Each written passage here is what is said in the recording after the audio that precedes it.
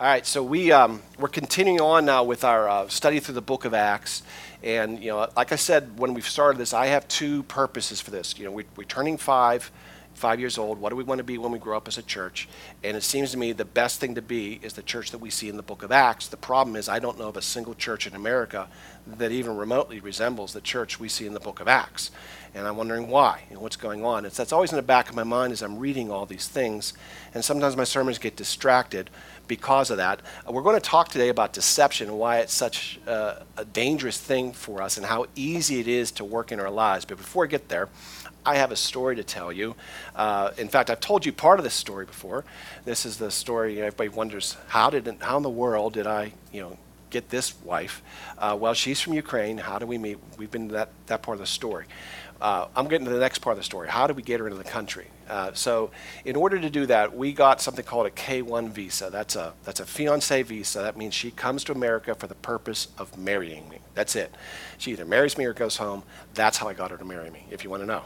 So she had 90 days to make up her mind. I think we did it in 2 weeks, but she had 90 days to make up her mind or go running back to Ukraine. But everything was done through paperwork. It was about 7 months worth of paperwork. INS, worst organization. They make IRS look like pussycats. The INS was miserable because I had no say in it, really, because it really wasn't with me. It was with her, and she was a foreign, person, and so that she didn't have any of the rights an American has. It was crazy.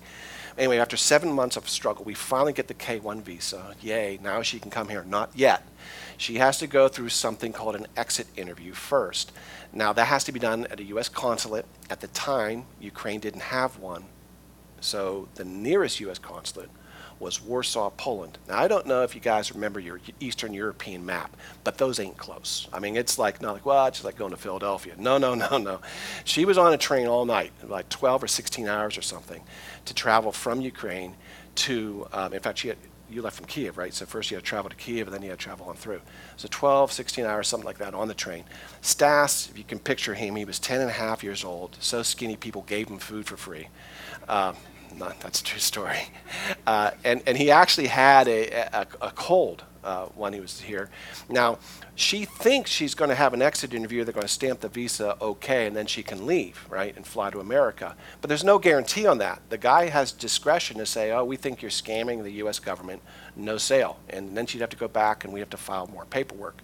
So she said goodbye to everybody she knows. She's packed up everything she had in suitcases, including her jewelry, which was a trick because in those days, Ukraine was worried about art things being smuggled out of the country. And so you could only take the jewelry you were wearing. If you had like a jewelry box, they would confiscate it. So she got real creative on how she wore her jewelry in her hair and stuff, just in order to get out. So she gets there. Now, I can't really help her at all when she gets to Warsaw because, as far as the interview goes, because I'm not allowed to coach her. They'll separate us. I'm not allowed to be in the same room with her when she has her interview. That's made clear to me. And they're saying, really, there's no reason for you to go. I thought, I think there's a reason for me to go. I don't want her going through this ordeal without me.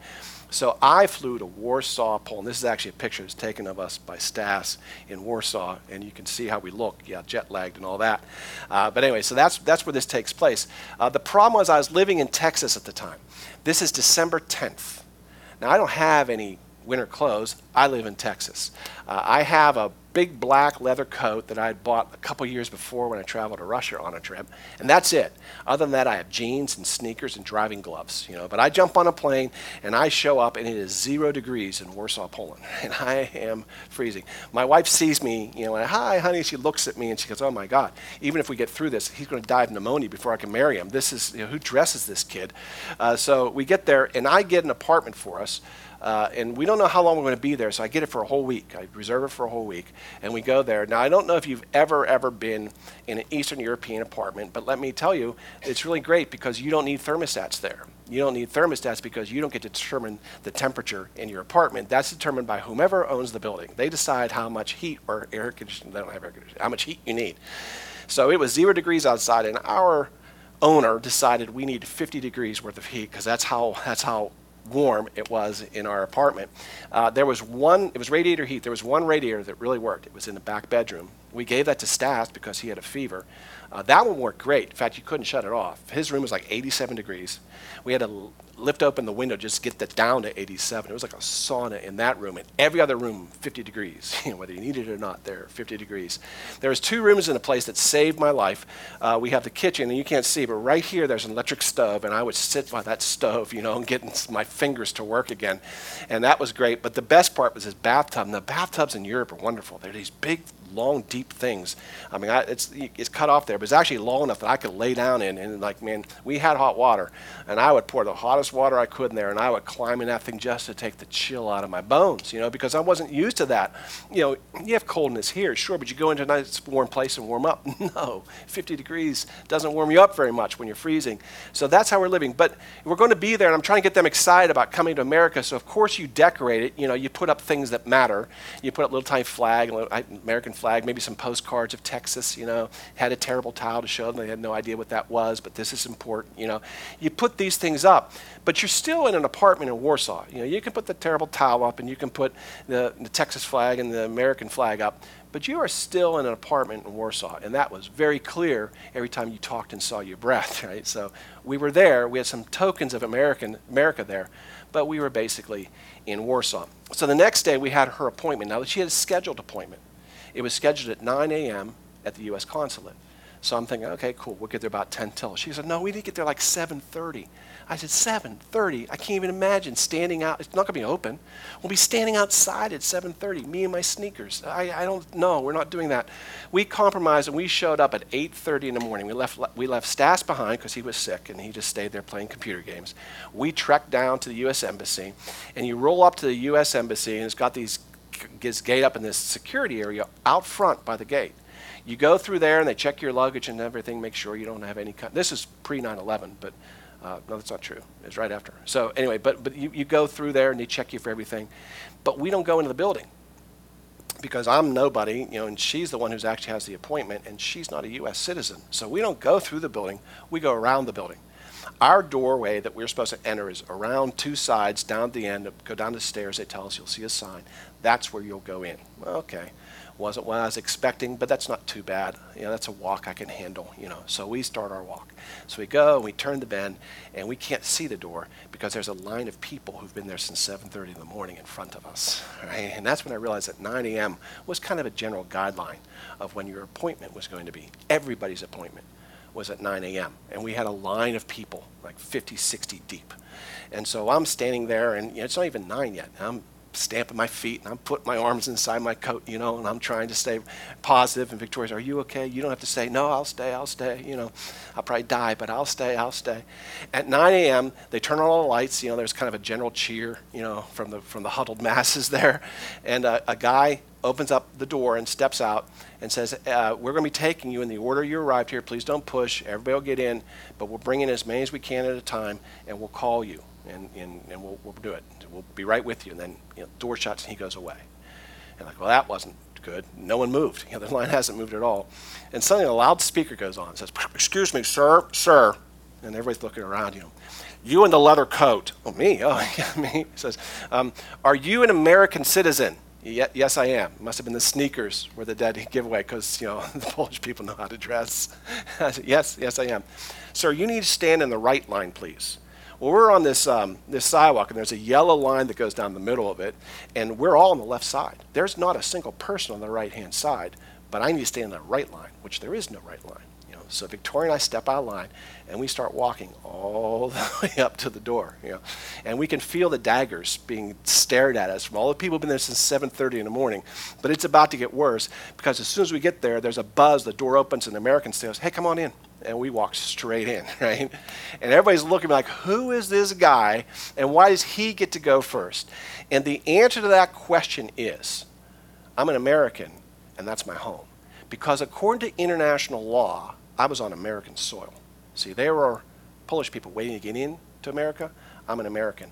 I was home. I was more home there, legally, than I was in my Polish apartment. And as I was thinking about that whole experience, I thought, that's what's wrong with the church. The church is something that's American. And we have Christian artifacts in us to remind us of heaven. We have a cross, we'll have scriptures up. We'll play music from K-Love or whatever. But we're still an American building that has Christian or heavenly artifacts. What God wants is an embassy for heaven. And that's where somehow we've missed all that. And it's not just the church, it's our homes too. It's our lives. God meant to set up embassies where holy ground stood. And when you step on that, you're literally stepping into heaven. We're supposed to be an embassy for heaven, but we're not. And we've hyphenated ourselves. We're not Christians, we're American Christians. And I think that's really the problem, because God wants to open embassies for heaven in our lives. And he wants us to have a place where holy ground stands. And that's where we're supposed to be, and that's not where we are. So the thing is, we need to understand this goes beyond just the church. It's easy to criticize the church for not being that, and we should, because we should be that. But also, it goes beyond that. In 1 Corinthians, Paul puts it this way: do you not know your body is the temple of the Holy Spirit? Like, you are supposed to be the temple of the Holy Spirit, who is in you, whom you have from God, and that you are not your own. It's like your body should be holy ground. It should be an embassy for heaven. In John 14, Jesus says this: look, if you love me, keep my commandments. And I will pray the Father, and he will give you another helper, that he may abide with you forever. The Spirit of truth, the Holy Spirit again. The world won't be able to receive and not even see him or know him, but you know him, for he dwells with you and will be in you. So we are all supposed to be embassies of heaven. And when 2 or 3 are gathered together, he's in our midst, right? That's what we're supposed to be. That's not what we are. And I think that the problem is that we think deception is evil, so we can't be deceived, because we know evil. But actually, deception always begins with something that seems good. You can't deceive something that's evil. If you fish, you don't throw a tin can in the water with a worm on it and hope to catch something. You have a lure. You have something that looks good that can draw that fish to you. You can't just, I'll just throw a box of cereal in there. That'll bring them. No, you have to have something that they want. Deception always begins with something that seems good. And I believe that what's happened is that we have believed something that's not true. Most Christians I know, and believe me, I've said this before, I'm preaching to me first, and you're just overhearing it, but most Christians I know believe this: I am saved by the blood of God. I am American by the grace of God. God has put me on the greatest country on earth, possibly the greatest country the earth has ever known. So I will be thankful to him, #blessed, right? I will be thankful to him, but I am going to live the American dream while being thankful to God that I can live the American dream. God didn't put you on earth to live the American dream. He put you on earth to open an embassy for heaven with your life. And what we're supposed to be seeking is heavenly purpose, not the American dream. But we don't want that. I just kind of want to experience the American dream. I like it here. I kind of like that. I want to move back into that apartment that has artifacts of heaven, but I don't want heaven here. I'll visit heaven, and I'll come back here, because I want to continue to live the American dream. And there's a lot of things that we've bought into as part of the American dream that kind of got mixed in with our Christianity. I've said before, when Jesus says, you need to salt the world, and the salt can't lose its flavor, it's useless. There's no way the salt can lose flavor. You can't do anything to salt to make it lose flavor. I don't know if you knew that. You can't break it up. You can't boil it. You can't add fire to it. You can't add cold to it. There's nothing you can do that makes salt lose its flavor. But every cook knows how to make salt less salty. You add things into it. If you're cooking, that's too salty, you mix something else in. And I believe that's what's happened to us. We've mixed other things in with our Christianity. And what we have now is not authentic Christianity. It's a hyphenate Christianity. And we believe some of these things, and then we'll bring them into our Christianity. Let me give you one of them. And I could go all day on just this. I won't. I'll stop here, because I know we need to get into the book of Acts. You may have seen this. You can do anything in your life if you only believe in yourself. I can go into everybody's nursery and find a kid's book that says this. It's every Disney movie everywhere, starting with Pinocchio and leading all the way up to Frozen. This is taught to us as kids. I remember when Emily was 7 years old, I was tucking her to bed one night, and she says to me out of the blue, she goes, I'm going to be an orca trainer, because we'd been to SeaWorld. She loved that. I'm going to be an orca trainer. I said, okay, honey. She says, that's my dream, Dad. I said, okay. She says, and you can't make me give up my dream. Now, to let you know what kind of a father she had, her father replied this: oh, honey, you don't have to give up your dream till you're 30. It's okay, But that's, that was, she's getting us because of all the movies she saw and everything. This is what we teach our kids. If you believe in yourself, you can achieve anything. It doesn't stop there. Go watch, The Voice, America's Got Talent, or the unfortunately named American Idol. Watch those things, right? And watch it, because always like after one of the first rounds, there's some long shot that wasn't supposed to make it, but they somehow make it past the judges, and they're crying. And the little tiny person runs up with the microphone, tell me, what does this mean to you right now? And they stick the microphone in their face, right? And they're always crying, well, this is for the children. I just want you to know that if this can happen in my life, it can happen in yours. If you believe in yourself and you don't give up your dream, this can happen for you too. The funny thing is that's not the winner. That's the person who gets eliminated next week. They never go back for the follow-up interview. I've always wished they would. Tell me, last week it was about achieving your dream. What's your message for children this week? Crickets. What is the message? It's better to have a good voice than a good dream? I'm not sure, but you just got eliminated. Please exit stage left. There comes a time when we realize this isn't working for us. It works for some people. Sidney Crosby always wanted to be a hockey player, and he is. But not everybody has the dream that matches the skill set that they can go and do what they want to do. A lot of times, the kids find out they're just not very good at hockey. And sometime around high school, they realize, I can't do that anymore. It's just not working for me. But we hate to give that dream up, don't we? We want to believe that because we love those movies. It isn't just Disney. All of Hollywood's teaching us that stuff. They're teaching us songs about wishing on stars and if you only believe. And this is part of our culture. If you believe. But then something happens, You may have to give up on it as an adult, when I can't just achieve anything, nothing. There are some things that just seem to be impossible in my life. But then you become a Christian, and it comes back in a new form. With God, all things are possible. See, you might not have the skill, but God does. And now that comes back. We've just tweaked it. So now we say everything's possible with God. I may not be able to achieve all things, but God can achieve all things. And then we trot out verses in the Bible which seem to support this, like Psalm 37:4, one of the favorite verses of most Christians. This one's on coffee mugs and on posters. Delight yourself in the Lord, and he will give you the desires of your heart. Doesn't this scripture say, doesn't say right there that if I delight myself in the Lord, which basically means coming to church occasionally and singing occasionally, I delight myself in the Lord, then he's going to give me whatever my little heart desires. Isn't that what this verse means? No, it's not what it means at all. What it means is, the psalmist is acknowledging the fact that desires often pull us aside. He said, if you delight yourself in the Lord, even your desires will be from God. He will put in your heart his desires. That's what he's saying here. It's absolutely not what they want. Or we'll see this one, Matthew 17. There's a lot of versions of this. Matthew 17:20. Jesus says to them, because of your little faith, you couldn't do this. Truly I say to you, if you have faith like a grain of mustard seed, which is really, really small, you will say to this mountain, move from here to there, and it will move. Nothing will be impossible for you. Right? And he'll ask, he adds this thing, in my name. And I think we just don't understand what in Jesus' name really means. We think in Jesus' name is the thing you throw on the end of your sermon, at the end of your prayer. Whatever you pray, just say in Jesus' name at the end, and he has to do it. That's kind of how I was taught. That's not really what in Jesus' name means. And we know that's not because we know this isn't true either. It can't even be true. Let me give you an example. This is just going to stretch your imaginations, but suppose the Steelers go to the Super Bowl this year. I told you, just stretch your imagination. Suppose they make it.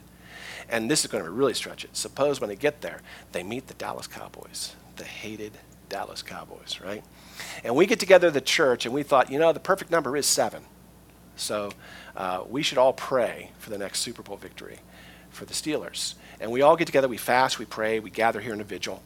And by the way, this isn't so far-fetched. There are churches that do that. And so we all pray for Steeler victory. And because we know if we have enough faith, God's going to make it happen. That's much more important than whatever Ben Roethlisberger's doing in the huddle. It's our faith and our prayer. So let's go ahead and let's pray that prayer so they will win. The problem is, over in Texas, there's this church called Gateway Church, and they think the Dallas Cowboys should win the game. And they believe too. And they're gathering and they're praying. And there's 20,000 of them. It's a megachurch. Now, if it's just measuring faith, I don't care how much we have and how little they have. 20,000 is a lot of people praying against us. What's God going to do? Is that how Super Bowls get decided? By whoever prays the best prayer? Is that how it happens? See, I hope not. I'm really hoping that somewhere God says, I'm going to do what's best. You can pray, but I'm ultimately going to do what's best. In fact, he kind of hints this in Isaiah 55. He says, look, my thoughts are not your thoughts, nor are your ways my ways, declares the Lord. For as the heavens are higher than the earth, so are my ways higher than your ways, and my thoughts higher than your thoughts. But we want to say, no, God, the best thing you can do is answering my prayer. I just believe it. I believe that my prayer is right. And if you answer my prayer, everything will be better. You need to listen to me, because I thought this through heavily. We don't have any idea what we're asking God most of the time. I'm not saying don't pray for a Steeler victory. Go ahead. I'm not saying don't pray for good weather. If we have an outdoor event like we did, go ahead. I'm saying that God does things based on things we don't see. And that might be hard for us to understand, but we have to understand that's who God is. And we have to start walking away from this idea that whatever I want's best for the world. Because that's all part of what we have here, built into our Christianity. And all we need to do is convince God that what we want's really the best. And it's ridiculous. We're trying to tell the immortal, invincible, omniscient God what is best. We got rained out. It was just last week at Praise Fest. It was our second rain out. Our first was a complete, total rain out. And then last week, we got somewhat rained out, right? We actually got a bit of a concert put on. About 2 1/3 acts got on before we finally had to give up. Before that happened, we got equipment completely soaked by the rain, trucks pulling away, kind of working with a makeshift setup. And thank God for those of you who actually showed up. But man, I'll tell you what, you had to really be determined to come here, because you're in mud out there listening to this. And last year, we had about 150 more people than we had this year. Now, we were praying for a bigger event than the year before, and we had 150 less people there. God, what are you doing? All we want to do is have a concert to lift up your name and praise your name. Why wouldn't you support this very clearly Christian activity that's all good for you? And if we brought up more people, and more people have heard your name being praised, and you said if you're lifted up, all men will be drawn unto you, some people might have gotten saved. Why couldn't you cooperate with us here in our great endeavor called Praise Fest 2018? I don't know. Maybe God wanted to find out if we'd praise him in the rain. Maybe God's saying, I know anybody can praise me when the sun's shining. Will you praise me in the rain? Will you praise me in the mud? Maybe sometimes when you grow up, he's just calling you to greater faith. I want to know where your heart is really in this. Am I only God when the sun's shining? I don't know. I don't know why it didn't rain. I was one of the ones out there getting soaked. So I'm with some of you. I don't know. But I know that at some point we have to trust that God knows what's best, and we have to let him do what's best. And if we're ever going to get to an authentic Christianity, we have to learn to really just lean into that. God, I want what you want. It's a heart thing, because deception starts in the heart, right? So the other thing that I want to say is that deception always comes at a price. And that's what I want to show you now. And this is the dangerous thing about deception, because I know some people say, well, I'll just be a little deceived. That's not how deception works, by the way. You can't get a little deceived. I'll be deceived for a while. I'm going to go after the American dream for now, and I'll come back later. I'm just going to go do what I want to do, and God will forgive me later when I'm older. By the way, in case you're wondering, let me tell you, because some of you are young, older's 25 years older than what you are right now. I could go around the room and ask, and everybody say, what's old to you? You'd say, the 20-year-olds would say, whoa, 45 is old. If I go to the 45-year-old, how old's old? Oh, well, maybe like a 70-year-old or something. It's always about 25, some as little as 20, but the average is 25 years older than you is old in your mind, right? That's half a generation, that's why. But the point is that that's a moving target, isn't it? If I'm 20, I say, well, when I'm old. Well, when you're 30, that moved. When you're 40, it moved again. That's why most of the church is made up of women who are 65 plus, because they finally say, well, I guess I'm old, I'll come back to church. But you have to understand that when you live this life, you're living a life of deception. You've bought into a lie. You're trying to be a Christian, and you're not really going all in with God. And you kind of got this strange Christianity that fails you at sometimes, and you don't understand why. And it's because you've got this stuff mixed in with it. And it gets this angry at God. Some people lose their faith. And it's like, God's like, I never told you that. Why are you holding me accountable to your rules? I'm above that. All right, so let me show you a guy in the Bible who, in the book of Acts, who is greatly deceived. He's a good guy. He's a really good guy. He's just totally deceived. I'm picking up some stuff we skipped over, so don't panic. We're back in Acts 7, and we'll just zip through. So what happened was Stephen preached this sermon. It was an amazing sermon. In fact, Stephen was so great at it, he glowed like an angel. And that made him even more mad because look at this guy. He's clearly telling the truth. We need to shut him up before everybody hears him. They screamed. They rushed at him. The Bible says they shouted loudly so they couldn't hear him anymore because he was making way too much sense. They dragged him out of the city and began to stone him. And they lay their coats at the feet of a young man. I want you to catch that, young man named Saul. When he's in the movies, he's always old. If you notice that, Saul's always like this 55-year-old guy or something and got the gray beard and things. He was a young man. He was a young Pharisee. His name was Saul. And I guess I didn't do this last night. Let me just say, Saul becomes Paul. Not here, but Saul will become Paul. I say that because I will flip back and forth between the names. Apparently I did that last night. It's the same person. So Saul was young when this whole thing started. Now watch what the Bible says next. And Saul approved of their killing him. Have you ever seen a movie that portrayed someone getting beaten to death? I mean, that's a weird thing to ask in a church, but I have a hard time with it. There's some things that's very difficult for me to watch. That's one of them. I can't even hear it. You know, some TV shows and stuff, especially on HBO, that'll happen. You know, somebody will do like a mob movie or something. They just beat this guy to death. And they do it in gory detail. Man, I find myself putting it on mute and trying to fast forward past it. It's hard for me to watch. To hear that is just really sickening. I want you to picture that though. And here's Saul, this young Pharisee, watching a man be beat to death with stones, and he's sitting there thinking, yeah, that's good. Yeah, that's what we need. What kind of a monster can do that? What kind of a monster can watch somebody be beat to death, not for anything they did wrong, for preaching, beat to death by the mob and say, I think that's a good idea. Someone who's deceived, that's who. Deception will let you do all kinds of things. If you're deceived, you end up doing things you'll never believe. There are things right now that you may say, I would never do that, but if you're deceived, the devil can make you do anything. If you're deceived, the devil has you, and he could drive you into doing absolutely anything. How do you think good Christians got in their carriages and went to church, and on the way past their fields where slaves were working, they waved, and they went on to church, and they thanked God for their freedom? How is that even possible? How is it possible for good Christians to leave church on Sunday and attend a Nazi party rally in Germany on Friday? How's that even possible? Deception kicks in. When you're deceived, you believe the devil can make you do anything because you believe you're right. That's what's scary. The lie you tell to yourself becomes the truth you tell to everybody else. When you're deceived, it's really, really dangerous because you will do and you will say things. I've met people who were deceived and talked to them, and then later something happened in their lives. Then usually something very rough happened in their life to break up the deception. I wish I could tell you it was my prayers for them, but it wasn't. And then you talk to them later, and you tell them things they said to you, and they don't even believe you. It's like you almost need to record or show them. No, you said that. No, I never said such a thing. Yes, you did. Just you were in the throes of deception. Now, let me tell us a little bit about Saul. We don't know much about his early days, but we can extrapolate from what we know about him later. First of all, he is brilliant. He's probably the second smartest mind in the Bible after Jesus Christ. He's brilliant. He sees things. He's a fast-rising star in the Pharisees. Now, the Pharisees kind of get blasted a lot in the Bible, and rightly so. Jesus calls them things like vipers. But the Pharisees were all very, very, very smart. The Pharisees was a meritocracy. You got in by your ability. Not the Sadducees. They bought their way in. But the Pharisees, it was their ability.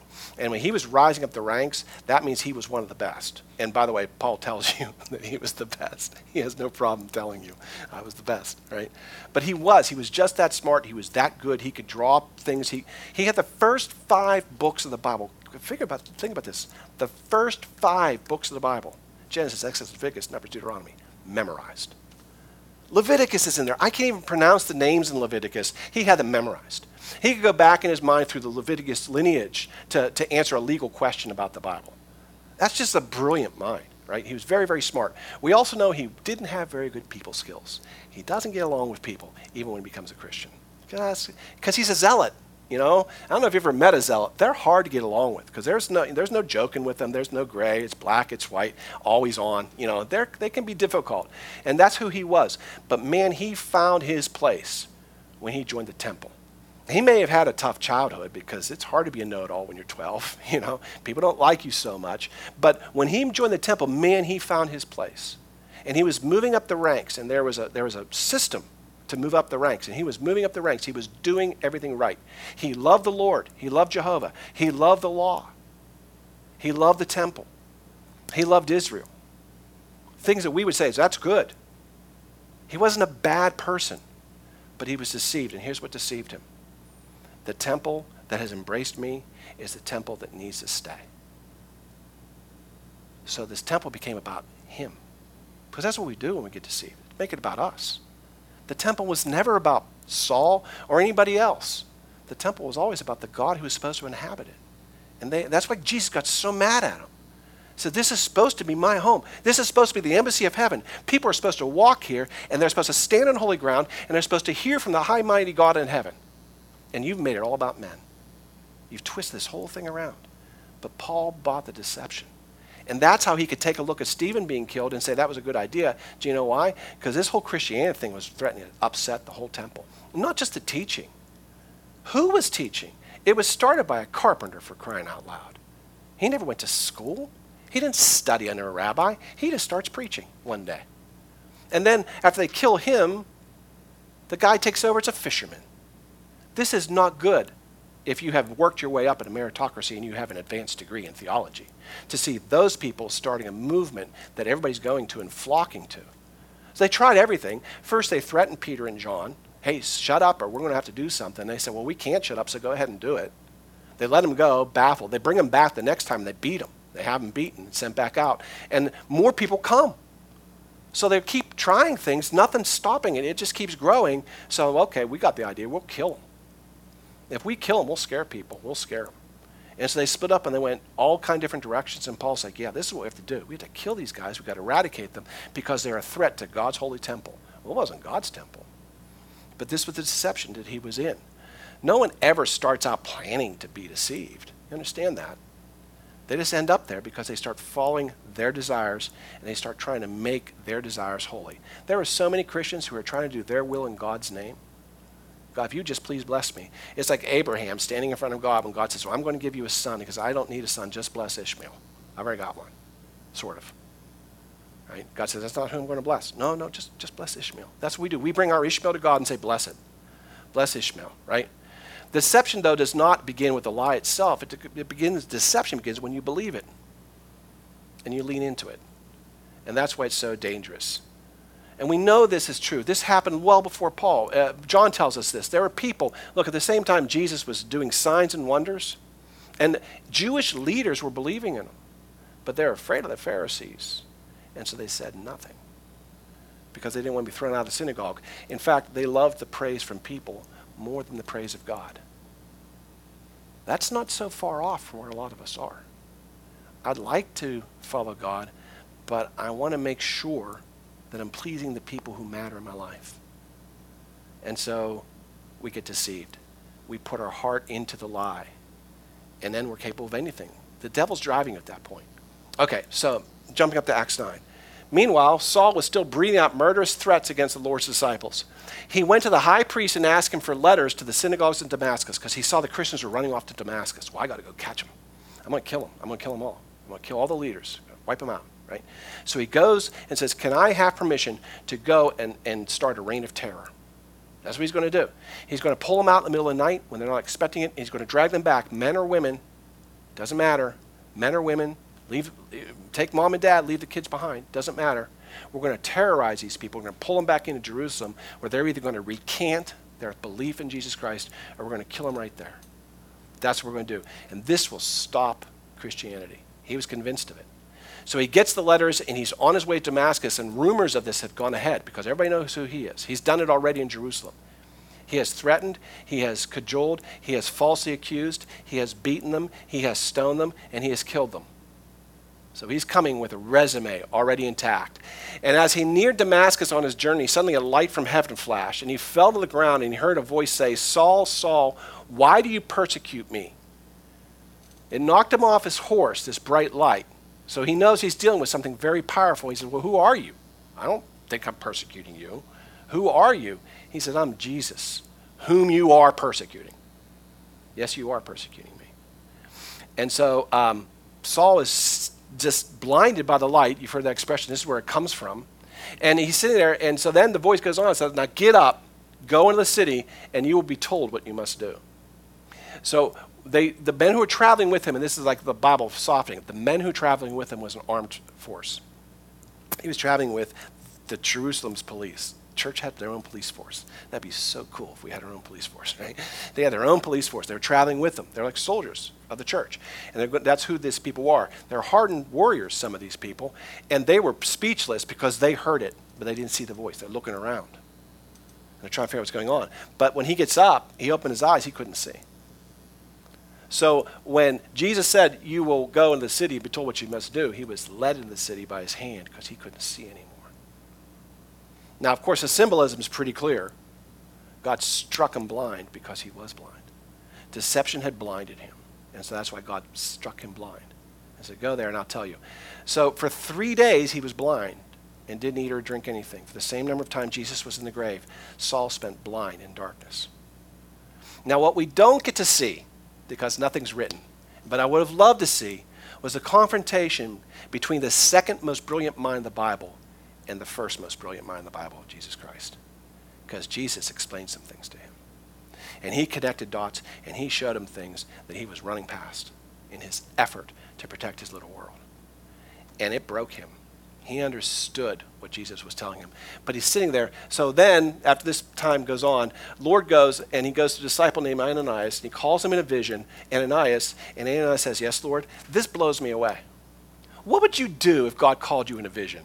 It freaked me out. You know, oh, God, what? You know, this is like so normal to these people that when he says, Ananias, yeah, Lord, it's like nothing to them. It's like us getting a text message. You know, God appears in a vision. Oh yeah, Lord, what do you need from me? This must have been happening to these people all the time. I'm saying that's the Christianity I want, I'll tell you.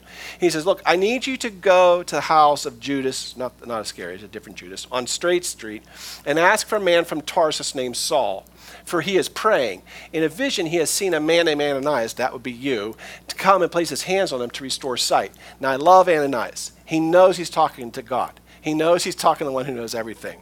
But he decides, you know, I better tell him who Saul is because I think he's missed something important here. And he says, Lord, I've heard many reports about this man and all the harm he has done to your holy people in Jerusalem. And I don't know if you knew this, but rumor has it that he's come here with authority from the chief priests to arrest all who call on your name. The problem is he didn't get authority from the high king of heaven, and that trumps the high priests.